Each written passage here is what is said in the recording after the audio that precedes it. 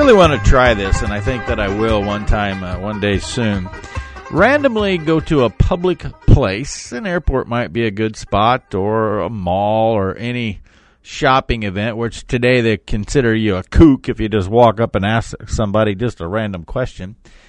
But ask people, what is the most important nutrient for life?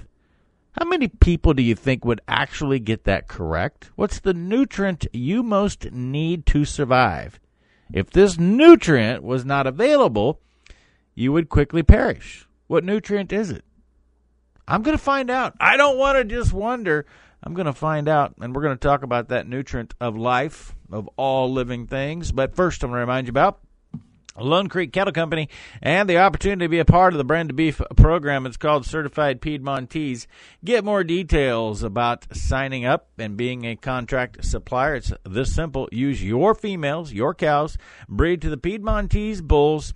You sell the calves back to Lone Creek Cattle Company for a minimum of $200 over market. Steers and heifers, same steer price. Details at LoneCreekCattleCo.com. Marlon Will is the man you want to talk to. The essential nutrient that you cannot, nothing on earth can exist without. Yeah, of course, you know. It is dihydrogen monoxide. 2 parts hydrogen, 1 part oxygen, water. H2O. The brain and the heart are composed of 73% water. Lungs are 83% water. The skin contains 64% water. Muscles and kidneys are 79% water. Even your bones are 31% water.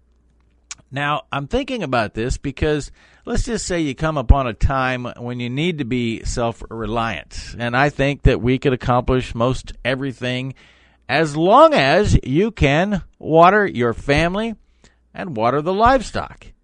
If you don't have access to water, and think about how the pioneers, where did all of the pioneers of this great country settle? They settled along a waterway, whether that be a river, a creek, a spring, whatever the case may be. We have really built a system where we have made water so readily available that we can get water to house, home, and food supplies, whether that be crops, whether that be livestock, with a tremendous amount of convenience. Would you be surprised to know that I looked it up, and the U.S. government in the past 100 years has made it possible that 90% of all people in this country are drinking publicly supplied water. We don't have a public supply of water. We have our own well.